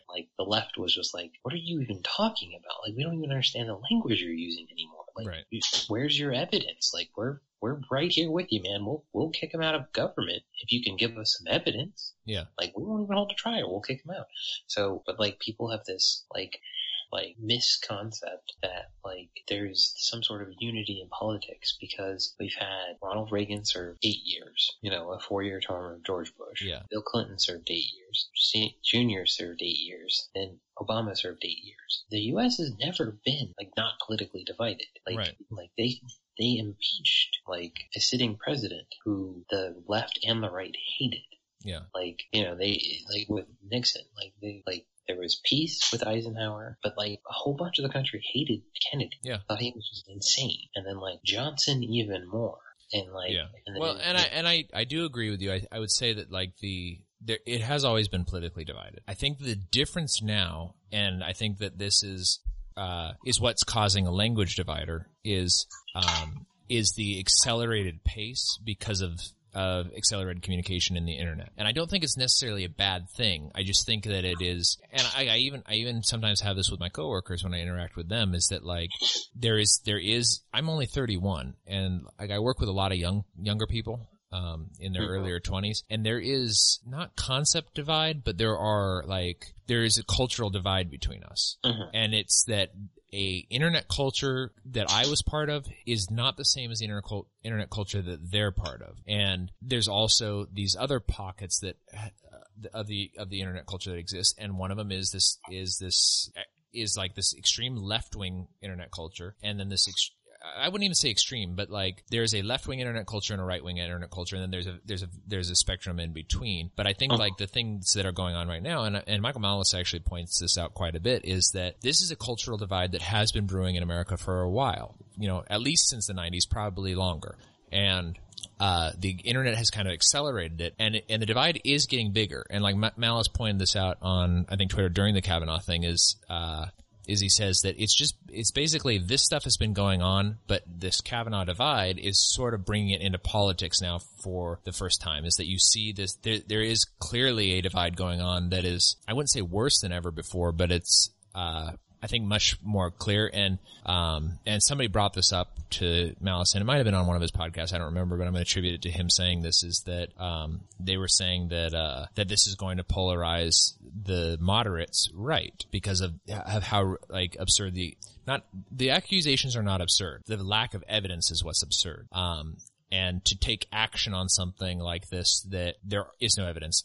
I don't put it past somebody like Kavanaugh, who has been, power hungry his entire life, clearly, to have done something like this. Like, I mean, look at all of the stuff that came out from, like, the WikiLeaks and stuff like that, or like the Anthony Weiner stuff. Like, these people are not the same as you and me. They're not regular human beings. They're sociopaths. They're disgusting human beings. There are some okay ones thrown in there, but for the most part, they are violent statist warmongers. And Kavanaugh served under the Bush administration, which is one of the worst. So I don't think he's a good person. I don't buy the BS of his wife crying, because if she's been sleeping with him and in a close relationship with him for the last 20 some odd years or whatever, she knows that he's an evil person, and she's probably an evil person. Like, now, is it possible that, like, somehow a good guy got through? Maybe, but somebody who is like this egregious on the Fourth Amendment, I don't think is a good person. This is somebody who oversaw and signed off on people being arrested by the CIA and thrown into dark holes where they would never be seen again, and he sleeps, okay at night, it seems. Apparently. Yeah, and so I don't think he's a good person, and I think his actions have shown that. But anyways, sort of to rein this back in, I don't want to go off on a Kavanaugh thing, that this is showing the divide, and one of the concerns that some of the more moderate leftists were having was that by bringing this kind of evidence-based accusation up and creating a big stink in the Senate about it, that it's going to polarize moderates. And Malice says the moderates are already polarized, and they're polarized right, and that's why you guys are going to lose again to Trump, or whoever Trump decides to choose as his successor if he chooses not to run, because you have marginalized yourselves, and you're not going to like what comes out on the right. Yeah, I think this is like you said, a good place to end, and I think a good thing to ponder. Yeah. Okay. Let's do our plugs again, and also I want to plug just because we mentioned it. You're Welcome with Michael Malice, which is I think from Gas Digital. It is. Also, we mentioned the Fagcast, which I've been listening to lately. It's got Bird Arcus and Car Campit on Twitter. They're both pretty cool guys. I've been interacting with them a lot. Mance Raider had a really good episode recently. It was called something like Can Christians Be Anarchists? And it was with, I think his name is Christian Anarchist on Twitter. But interesting guy, really interesting conversation. I think it's probably more to my liking than to yours, Mason, but you might just be interested in it in general. I had a lot of Bible talk. And that's my wheelhouse. I mean, you and I talk about it, but in a different way. Those guys are both pretty cool, or all of those podcasts. So bad guys are Friends Against Government. Friends Against Government. And they have a lot of stuff going on. I'm going to try to get together with Car Campit, here, cause he's, I think he's in Fort Worth. He's local. I'm not sure where exactly, but, nearby. And, but go ahead and catch us on Twitter, where we interact with a lot of those guys and a lot of the other Liberty podcasters. If you need content to listen to, if you're in the, software development, group like I am, and you just can listen to podcasts all day, there's just a wealth of resources and just a lot of people with a lot of interesting perspectives, people who have been in the movement for a long time, people who are agorists, who are ANCAPs, who are left anarchists, every Christian anarchists, all that sort of stuff. You get a lot of different, tastes and flavors. So just check those out. So that's at Tasting Anarchy on Twitter. We also have tastinganarchy.com, where you can read my book reviews. Mason's got some decent reviews as well, and I think he has a wine review and then just a nice friends letter that he wrote, which is a tear jerker if you guys want to have your tears jerked.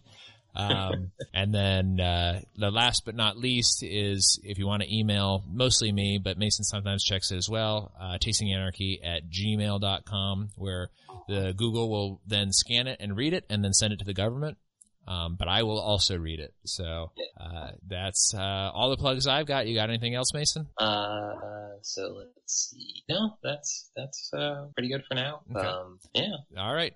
Storyteller Pinot Noir was the wine I drank tonight. I'll try to have a review up for that for you guys as well. I'll also try to have one up for the Kagor or Cahors. Cahors. Dessert wine.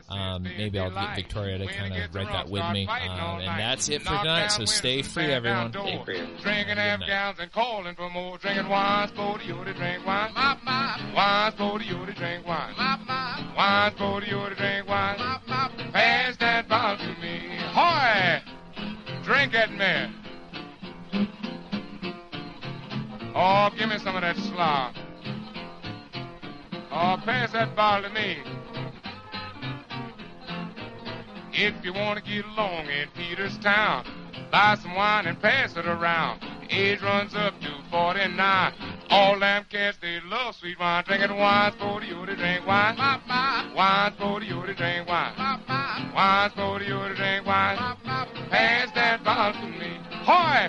Wine, wine, wine. Elderberry. Wine, wine, wine. Cherry, cherry. Wine, wine, wine. Blackberry. Wine, wine, wine. Horton sherry. Wine, wine, wine. Oh, pass that bottle to me. Now down on Gill Street at Willie's Den, he wasn't selling but American gin. One soldier wanted a bottle of wine. He hipped that cat for $1 and a dime. Drinking wine for you to drink wine. Wine for you to drink wine.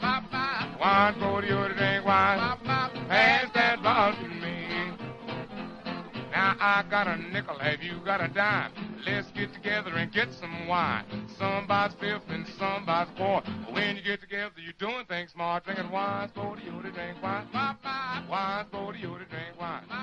Wine for you to